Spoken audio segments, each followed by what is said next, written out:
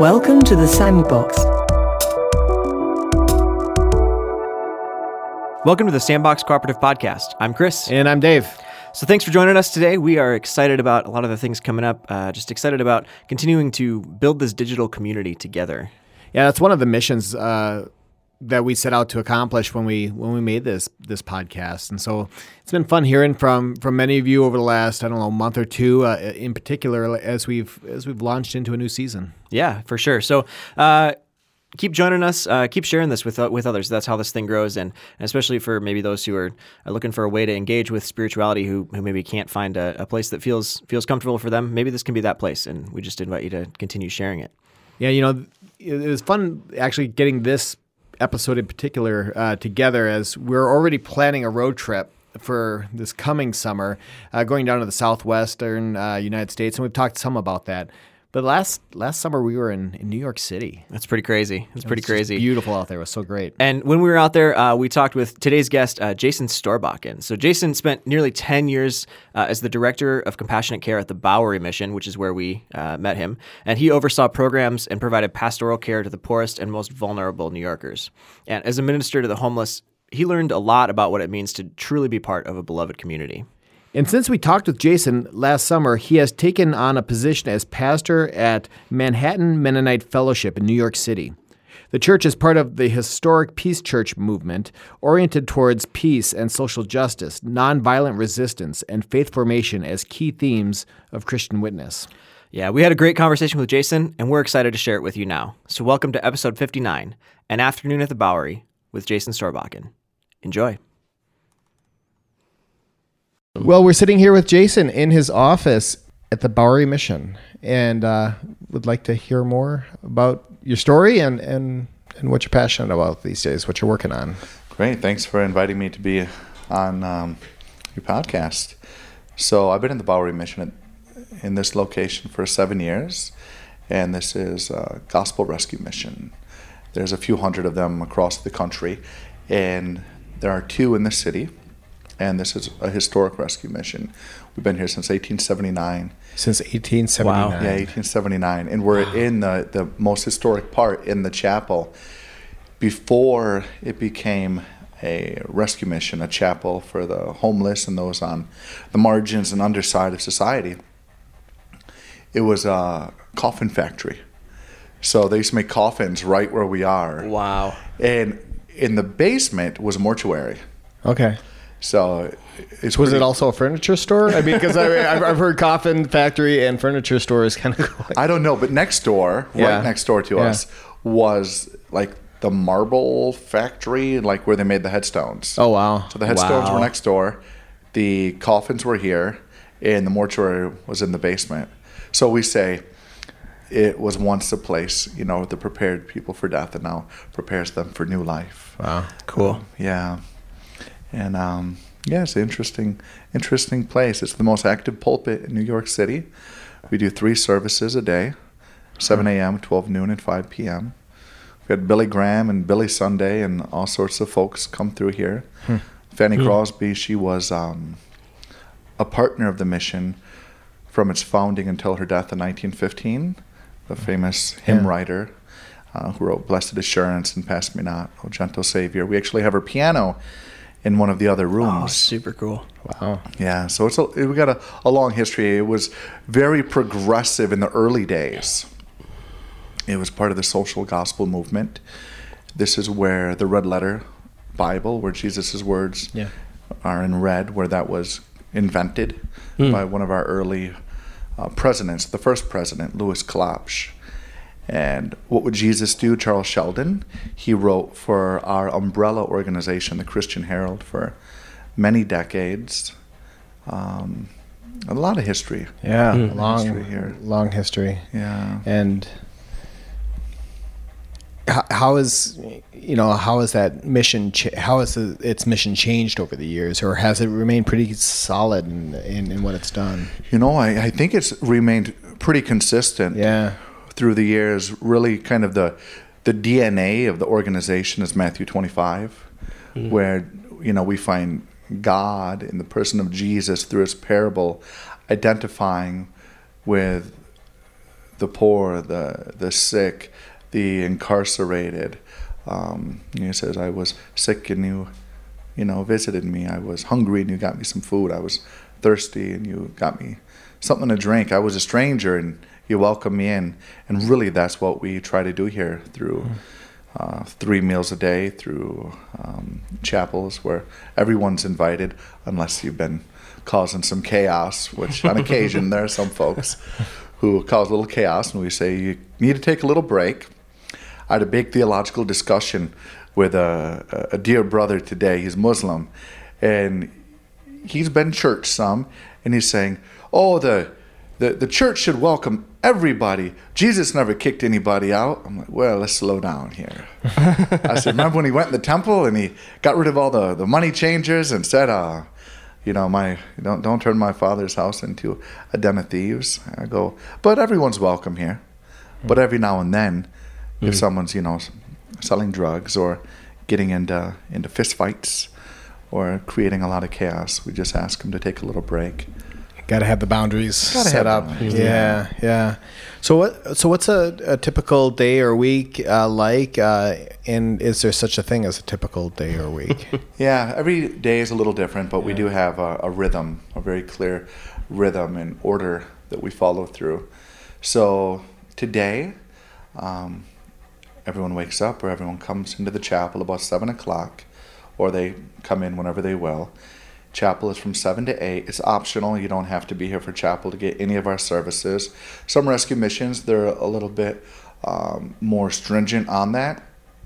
But to get any of our services, you just have to access the service. Mm-hmm. So some people might not want to come to chapel, but they want breakfast. So they won't come here until 8 o'clock or sometime before 9, and then they'll get breakfast. But allowing it to be optional, I think, has actually kind of cultivated a deeper sense of community and investment on the part of our community. We call anyone who comes into the mission our community. Sure. And how well attended is the chapel service? We have anywhere from 80 to 220 people per service. Wow. With an average of about 150. So it's a lot of folks who come. I always say this is the only church where we're trying to decrease the numbers, because when we decrease the numbers, the number of homeless in the city are decreasing. Yeah. And what we have here is we have some folks who are in the shelter system, but mostly it's those who are uncounted, those who have had a really bad experience in the shelter, those who are maybe mentally ill or deep in the throes of addiction, and they sleep outside, they sleep on park benches, in the subway, and they choose to come here. Yeah. So they come in for chapel, and then there's breakfast. And then there's breakfast. And then today's a little bit more of a low-key day. There's some downtime. Some people may come in and reflect or rest a little bit in the chapel. We close it so that the mission and the staff can rest as well. Mm-hmm. Sometimes, but not always. In winter, we basically never close. So if it was December, the chapel would be packed with people. Mm-hmm. And if it was really cold, we're showing a movie, sometimes a gospel movie, sometimes Indiana Jones. And, the gospel according to Indiana. Yeah, something in there. Yeah. And then we do it again. We do noon chapel, followed by 1 o'clock lunch. And then today we have our art program. So we have some really amazing partnerships with the new museum right next door, the International Center for Photography, a bunch of local galleries, and then we have a volunteer local artist who comes every Wednesday and facilitates the art group. So what does that look like? What do people do when they're joining that? So sometimes we do tours. We'll go to the new museum, and one of their directors will actually lead the tour through a very specific exhibit, and then they'll do something hands-on, some kind of a workshop that is reflective of the exhibit they just seen, and they'll have a conversation about that work. And it's very interesting because these are chronically homeless men and women who are participating in this. And what I've found is many of our volunteers who come and participate in the art programming are amazed at how insightful, how sensitive, how thoughtful, how much wisdom and knowledge our community has. Today we won't do a tour, so we'll just bust out all the art supplies and go over to the fellowship hall which is also our cafeteria. And they'll do maybe acrylics or watercolors or charcoal or collage. A lot of people like to do collage. And they do whatever is their heart's desire. It began about 4 years ago. Was it 4 years ago? No, like 2 years ago. Through My Lens was a photo exhibit that actually I had the privilege of curating. And what I did was I got a bunch of disposable cameras and I gave them to about 10 members of our community. And the only direction I gave them was go and take photographs of things you would like other people to see. Cool. And they went out and I got the idea. It wasn't an original idea. I got it from Auguste Boal, who wrote Theater of the Oppressed. He's in line with Paulo Freire's Pedagogy of the Oppressed. Yeah. And so it's just mentioned in there, like in one paragraph in that book. And when I read it, I was like, oh, we could totally do this project here. Cool. And it was amazing. They took all sorts of photographs. And what it did was it kind of subverted what a lot of photographers do. All the time, like 3 or 4 times a year, I have photographers approach me and say, I'd really like to take photographs of your community, of your population. And sometimes we'll do it for those who are willing to have their photographs. But in a way that actually objectifies the community. It makes them objects. But by giving them the camera, they have agency. Yeah. If they want, they can do a bunch of selfies, or take photos of one another. Or, one man, Robert Perry, who passed away during that project, he took a photo of, he took a lot of really insightful photos. One was a bed in a storefront window. And he said, this looks like a dream to me. Because he hadn't slept in a bed for at least 10 years. Another photo he took was a bunch of graffiti on top of graffiti. And it was a lady's leg with a big splotch over it. And he called it Mom. And he said, this reminds me of my mom. She left when I was 2 or something like that. So it was really like, kind of gave a critical perspective into the life of the homeless, allowed the viewer of the photographs a real intimate experience with the homeless community, rather than just looking at a picture of a homeless person sitting there looking sad. Yeah. It sounds like it gave voice to their experience. Definitely. In a way that it could maybe even be heard. Yeah. How did you get connected with this work originally, and what kind of inspired you to be working here and doing this? Yeah. So I was working at Youth Ministries for Peace and Justice in the South Bronx with Alexi Torres Fleming, and that was my first real ministry job. And I did that for a few years as the development director. And that's where I really learned a lot about, being in solidarity with those on the margins of society and not trying to be a voice for them, which is what this project came out of, but finding ways for them to find their own voice, which is exactly what that project was meant to do. And so I did that for a few years, and my wife and I, we created an intentional community called Radical Living, and we did that for almost 8 years. And I had this network of other people in the city, other ministers, doing different but like-minded work. And when the founder of Youth Ministries for Peace and Justice left that position, I felt it was also my time to find another position. So I stayed there for a few months. And then I got a call from the now chief program officer of this organization, James Winans. And I knew him from the intentional community world. And he asked me if I knew anyone who was looking for a position as a grant writer. And I said, well, put my name in the hat. And so I did that for 1 year, but I did it with the intention and the hope that I would end up down here at the mission. And it was actually 1 year, my 1 year anniversary, that I came down here and came into my role as the director of the chapel and compassionate care, where I'm basically the pastor of the community, of the homeless community. Yeah. Cool. became the pastor of the homeless community. So what's your story? Like, where does this? I mean, we know that you were, born and raised in God's country of Wisconsin. Amen. I mean, there it is. So, and somehow you escaped. No, but I mean, you that's where you grew up, and in so many ways you're a million miles away. But I mean, what you're doing now comes from somewhere. Yeah. Right. It does. True. So my parents were very young when they had me. My mom was 16 and my dad was 15. And so my mom raised me on her own basically the whole time. There were a couple times where I went and stayed, with my dad for a little while, or maybe a grandparent. But basically it was like me and my mom against the world. And she's always had like a lot of grit and tenacity, a lot of good fight in her. So she was able to rise above like being an unwed teenage mom. So I was, a year and a half or almost 2 at our high school graduation. So she walked with her class, graduated on time. And we moved around a lot, about 20 times before I was 17 years old.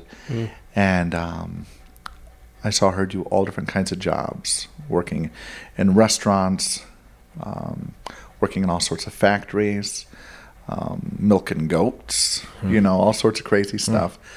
But she always emphasized education. And she went to school a couple of times and finally got her degree in computer programming. And then we began to rise up. But during that process, she had some very troubled relationships that I was witness to and part of in many ways.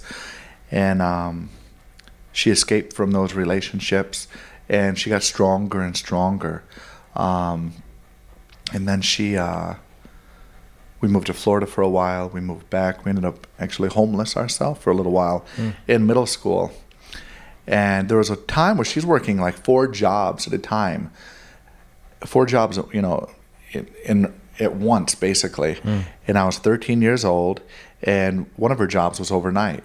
So I was basically living on my own because I wouldn't see her at all. I'd see her for maybe 30 minutes after school before she went to a job.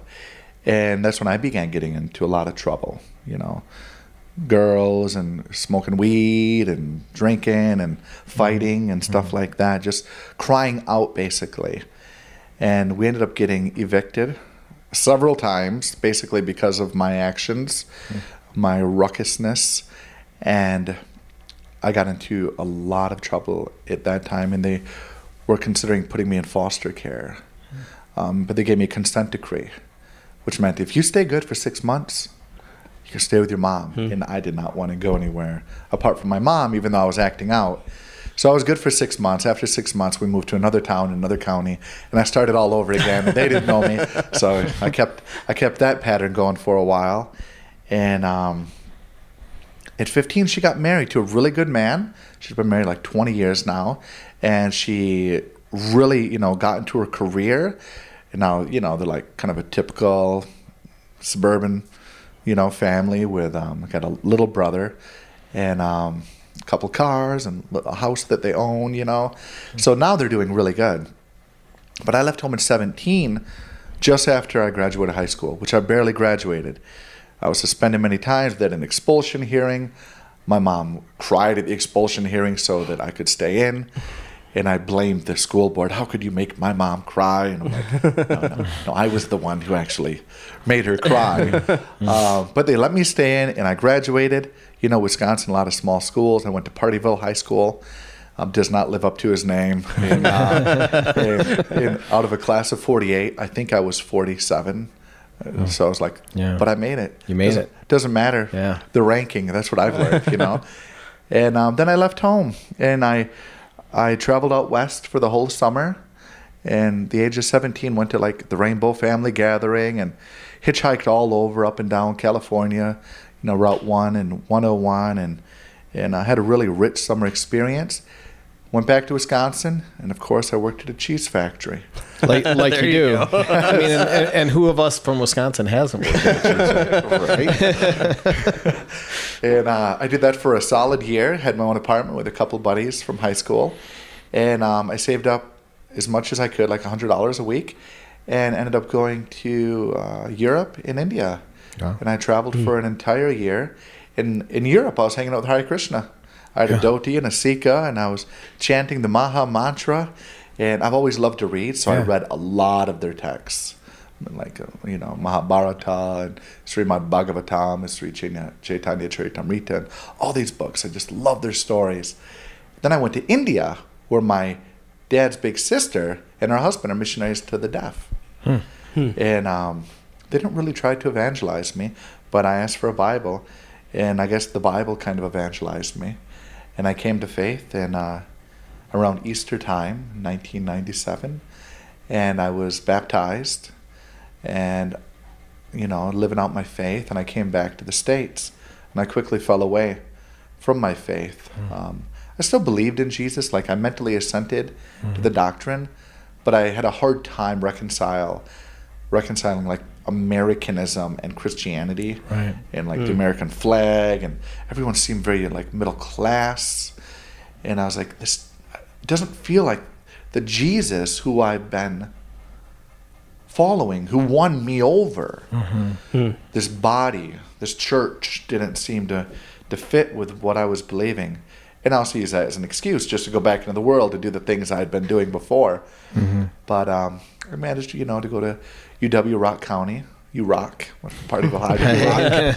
And did that for a while. Traveled to South America for 6 months. I love traveling. I would just save up and work. Then I went to UW-Madison, graduated with a degree in international studies. I'd been working for a railroad company, Wisconsin Southern Railroad, Okay. little regional railroad company. Did that 4 years seasonally. And then by the time I graduated, I had a little pension, which I'm like, give it to me now. I'm like, I'm not going to wait till I'm 65. I want my money now. So I took it and I traveled again, and I went to Europe. Basically, I went to Amsterdam for a while. Had some friends, some Dutch friends over there. I went there. And then my plan was to go to Warsaw or Prague and work for one of the English language expat newspapers. But it was winter. I was like, I'm not going to Eastern Europe. Right. So I'm like, I'm going to North Africa. So I went to Morocco, and I wrote one article for some English-speaking Moroccan magazine. But basically, I just blew through my pension, had a great time, spent all my money, went back to the States. It was kind of like, what am I going to do now? And I was having dinner with a bunch of friends, and one guy said, I'm going to teach English in South Korea. I said, me too. I'm like, let's go. So it was actually 6 days from my application until I was in Korea. It was crazy. Wow. I guess I don't know if they did a background check. I don't know, but 6 days and I was there. And You had a pulse, and then you were accepted. that was it. But I was there for 3 months, and then because I used to like to smoke weed, I was caught up with this guy who was selling. He was another teacher, but he was Korean, and because it was in my system, I got charged with trafficking narcotics, because this guy was some kind of a kingpin. I didn't even know. He's bringing in stuff from like Thailand with some Russian guy. It was like beyond my imagination. I didn't know. I just hung out with the guy because he had hashish, and he was my coworker. And he got busted, and then there was a dragnet, and everybody around him, all the English teachers, got picked up and tested, and they have a zero-tolerance drug policy. And if it's in your system, you're going to serve time. So I got charged with trafficking, but convicted of usage. I served 3 months, had to pay like $5,000 in fines, and then I got deported. So I got this passport with this great like deported stamp on it.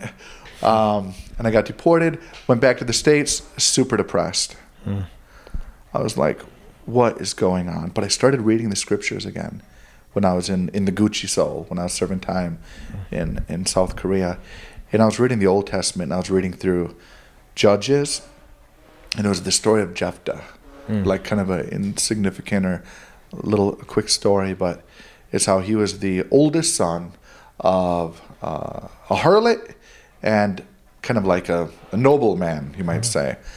And because of his bastard birth, his other siblings were like pushed him out, And it says that he, depending on your translation, gathered around him adventurers or bandits. You know, they kind of go together. It seems like. Rogues.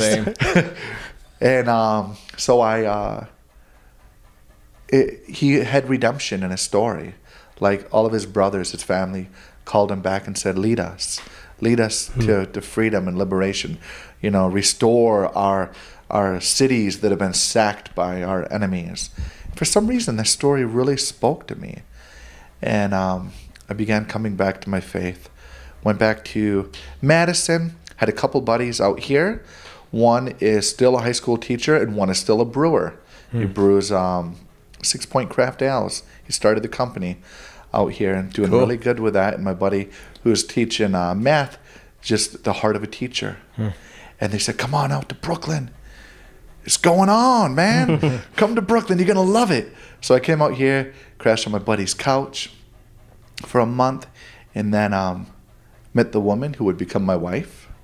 And, you know, we weren't Christians. And I began writing for High Times magazine. I was the roving reggae reporter. So I'd go to all these reggae shows and was, you know, having a good life. I was also writing for like Rolling Stone, music reviews, and did stuff for Penthouse, also music reviews. It didn't matter. I was just like, hey, whoever's going to pay me to write, I'll write. Yeah. And I was doing pretty good, I would say. But I started feeling so empty.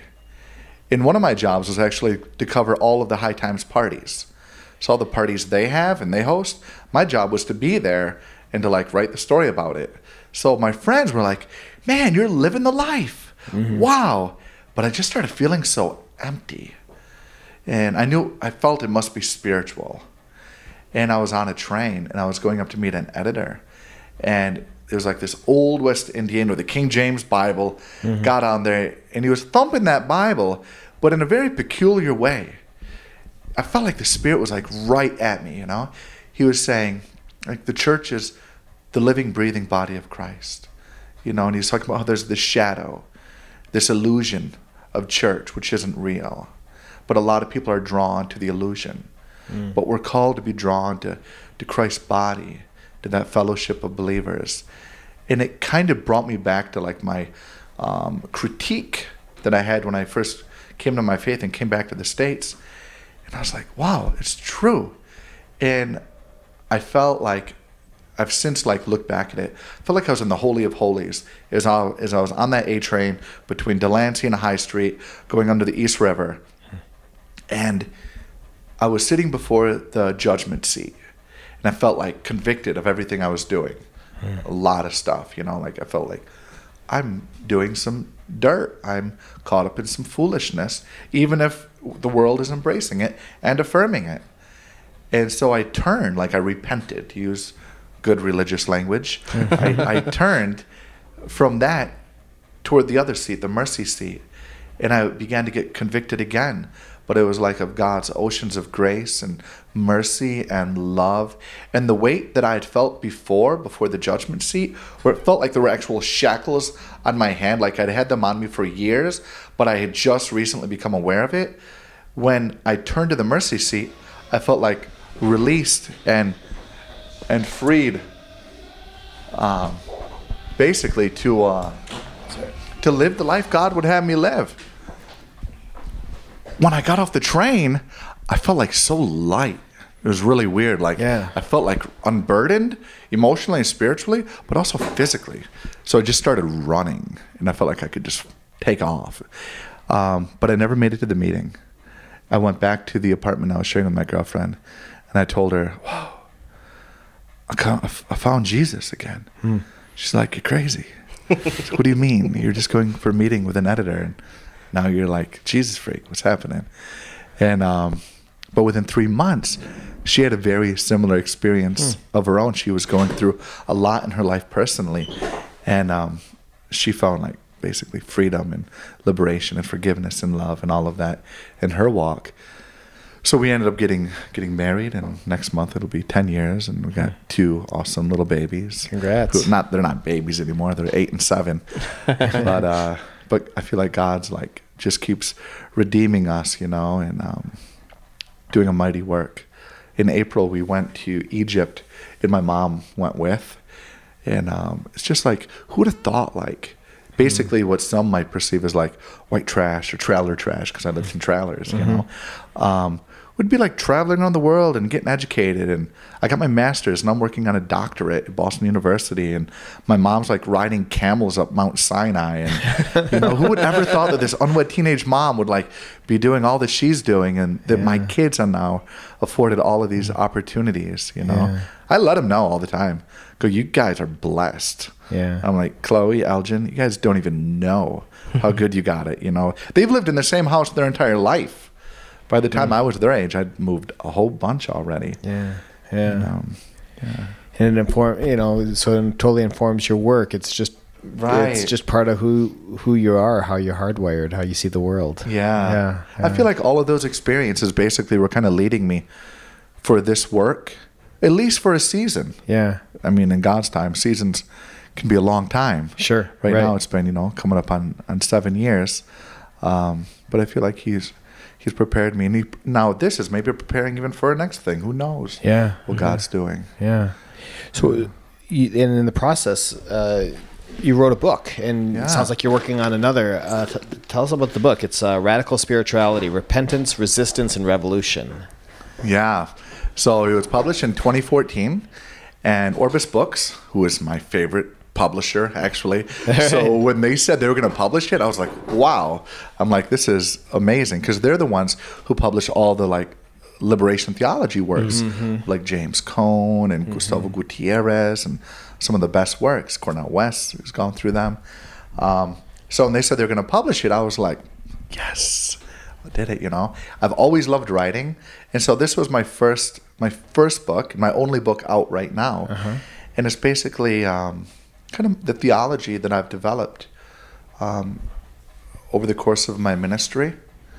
It's part testimony, part kind of political critique, and then it also tells the story of the community that my wife and I founded in Brooklyn. Okay. And kind of like why we founded, and what are the underpinnings of doing the work of community. What is the context?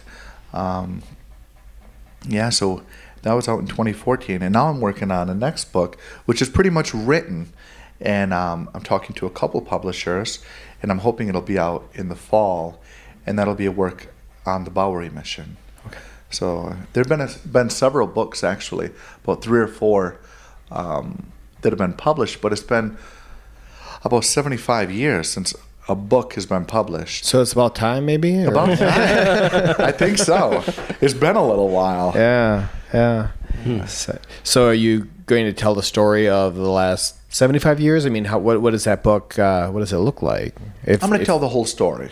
So going back from the very beginning, and retell some of the stories that were published in God on the Bowery and Great Heart of the Bowery and Miracle of Answered Prayer, which are the 3 main books written by the fellas who are on my wall, these photographs of the 2 guys in black and white, who had this office way back. It's basically a continuation of their story, but because their books are out of print, I want to make sure that their stories are still captured. Still living out there. Yeah, so I retell their stories. Cool. Yeah, and there's a little more, there's a chapter on theology. What kind of theology is formed in this work? There's a chapter on art, film, and culture, because this neighborhood has been like a hub of art, film, and culture for a long, long time. So I talk about how that's happened, how we do Theater of the Oppressed here. At least we have done that at different seasons. Talk about different artists and actors who've come through here, like KRS-One. Oh, yeah? Yeah, he came through here way back in the early 80s. And he came for Thanksgiving some years ago. So a lot of folks have come through. J.C. Penney came to faith here in 1910. Really? So I tell his story. So a lot of stories that were not included in those early books, but I found other places. I did so much research. It was actually part of my master's thesis at Union Theological Seminary. So that gave me a real push to do some deep research on the mission. So hopefully that'll be out this fall. That's my hope. Cool. Yeah. Good.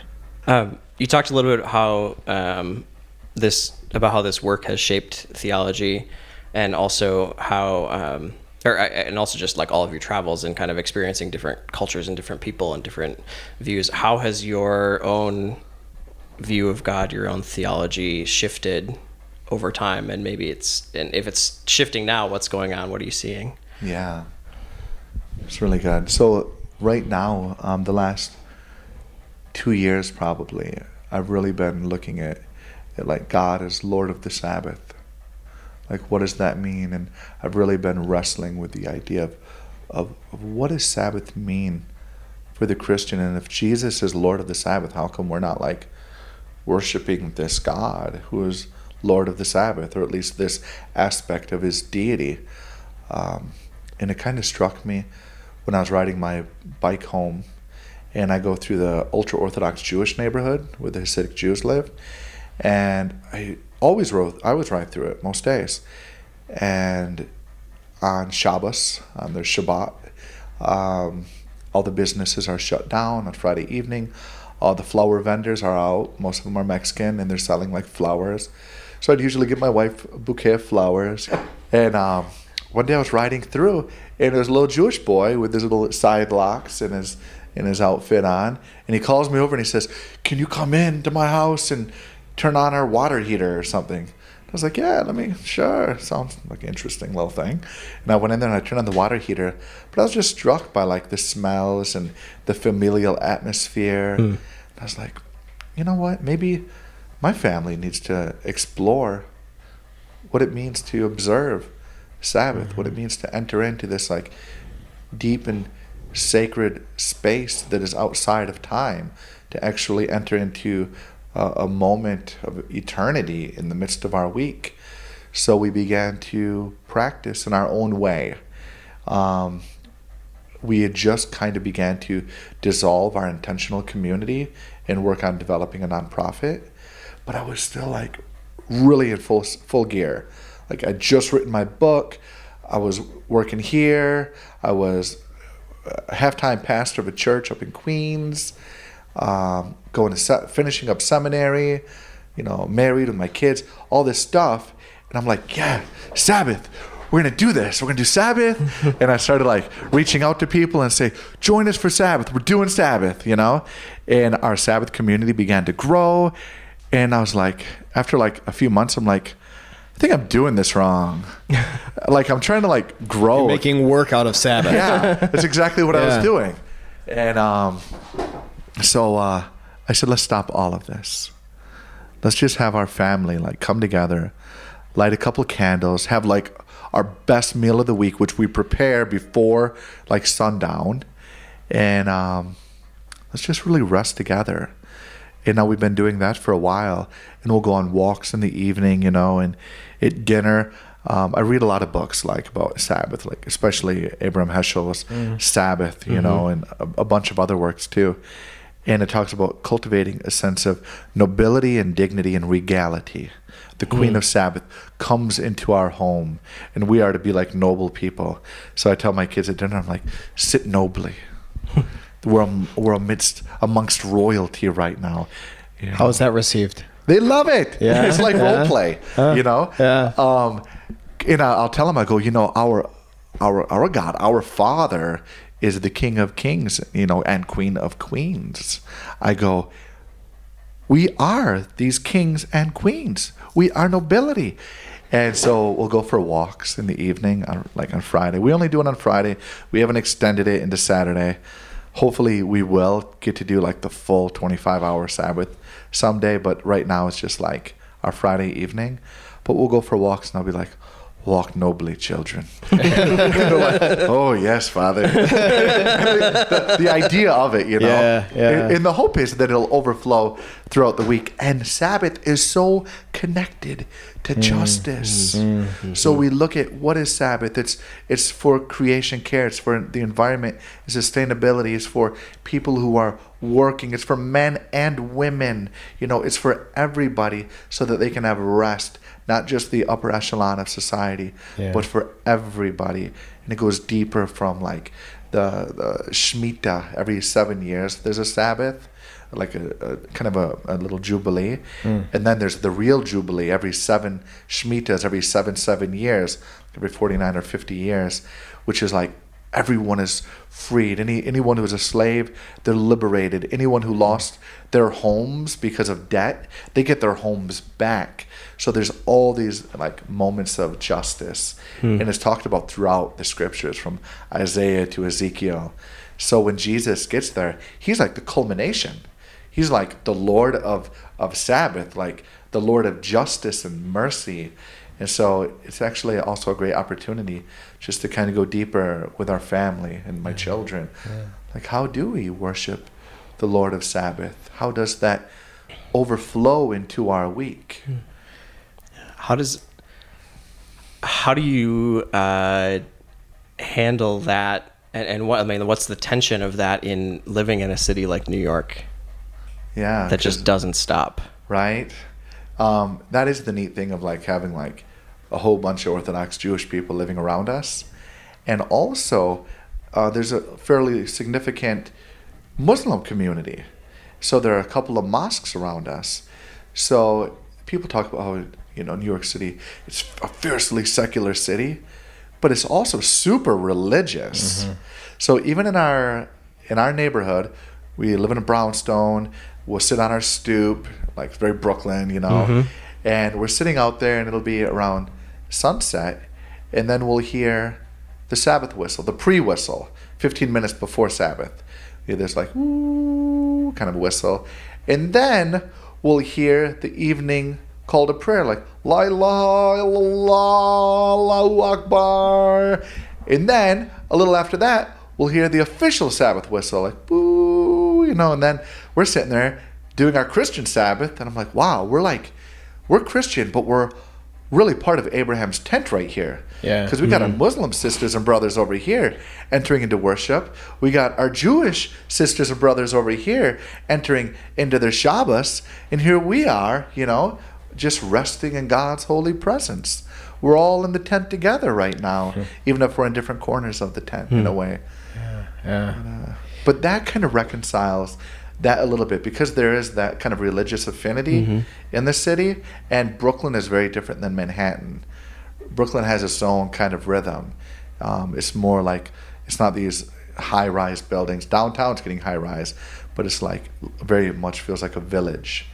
So people are sitting on their stoop, and I noticed that a lot yesterday, because we just got into town last night just before dinner, and noticed that kind of as we're walking down the street, how many people were out, talking to each other, talking to people walking past, hanging outside, and just kind of, it felt like there was a different pace. There was even a lot of people out, walking home, I imagine, and that sort of thing. But it wasn't what we just noticed this morning walking around this area too, It gets crazy around here. Even crazier like in Midtown. Yeah. Sometimes it takes me almost as long to get from the corner of my block to my house as it does to get from my work on the Bowery to that corner. Wow. Yeah, because it's like 22 minutes to bicycle from here to home. And then like when I get on my block, if everyone's out, I got to talk to Oswald, got to say hi to Donna and Dee, got to see what Ryan's up to, so it's it enters a whole other pace once you hit home. Yeah. I'm still kind of stuck on your talk about Sabbath, and just there's this experience of Sabbath that I've had when I haven't been stopping, where the first feeling is like almost kind of you're wrecked, just despair, like because you're just hooked on the adrenaline of it. At least that's how I'm hardwired. Have you experienced anything like that? Yeah, definitely. Especially like when I realized we need the Sabbath. I was just like productive, got to produce stuff, got to do stuff, got to keep going, got to be active, and it was just like kind of, for a while it's like, wow, I'm getting stuff done, but after a while it's like I'm kind of doing it on my own strength. I'm not even slowing down to rest with God anymore, because sometimes it's like God just wants to, not to be heretical or whatever, but maybe just wants to chill with us. Maybe just wants to be with us. And he wants us to build the kingdom of God on earth as it is in heaven. But maybe the way that God is building his kingdom is different than the way that the world is trying to build its kingdom. Maybe it's just through relationship and being together. And Sabbath helps me to be mindful of that I don't need to do all of these things. And it kind of goes back to what you were saying as far as the vision of the church as these people who are the body of Christ, is the living, breathing body of Christ, and being in relationship with the body of Christ, and that's just another way of being in relationship, right? In Sabbath. The challenge is, in my work with the homeless and the poor and those hurting so much, they don't get an opportunity for Sabbath. Right. I mean, even though some of them work a lot. Some have such severe mental illness that they'll never be able to work. And even though they're not working in the traditional 9-to-5 sense, looking for work is a full-time job, and just being homeless is like the hardest job ever.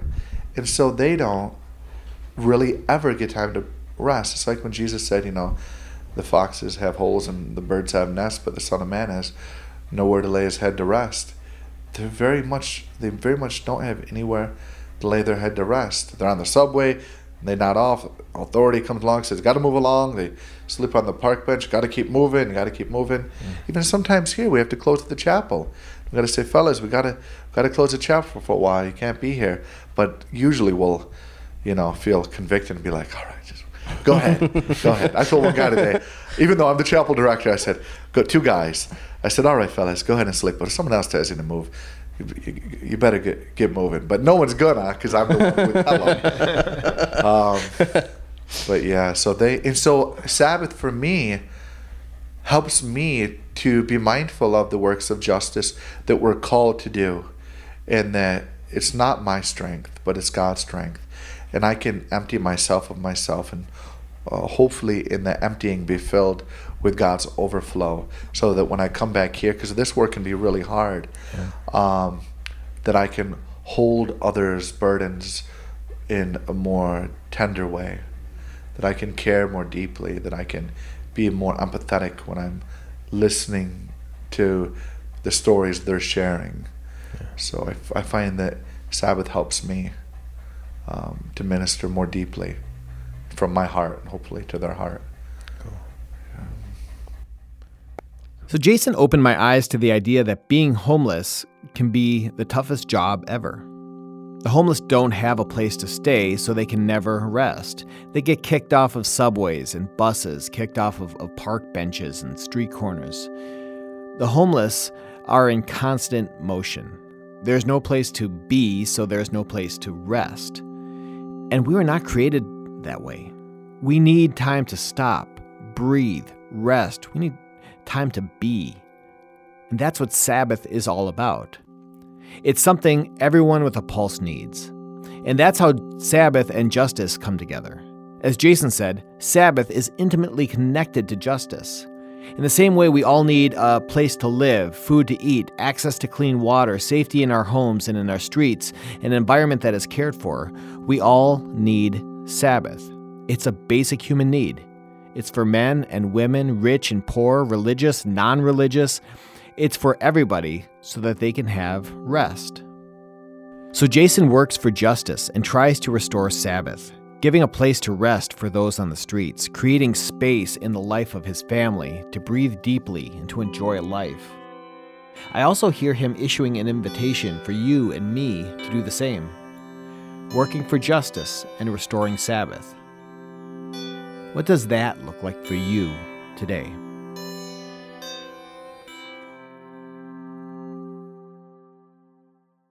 Thanks again for listening to this episode of the Sandbox Cooperative Podcast. To stay up to date with all the things going on in the Sandbox, follow us on Facebook and Twitter, or sign up for our mailing list at sandboxcooperative.com. And we'd love to hear from you, so let us know what you think about the podcast. And if you'd like, rate and review us on iTunes. Join in the conversation. And as always, be sure to share this podcast with someone who might like it. There's always more room in the sandbox. Until next time, we'll see you. Bye. Please watch your step as you exit the sandbox.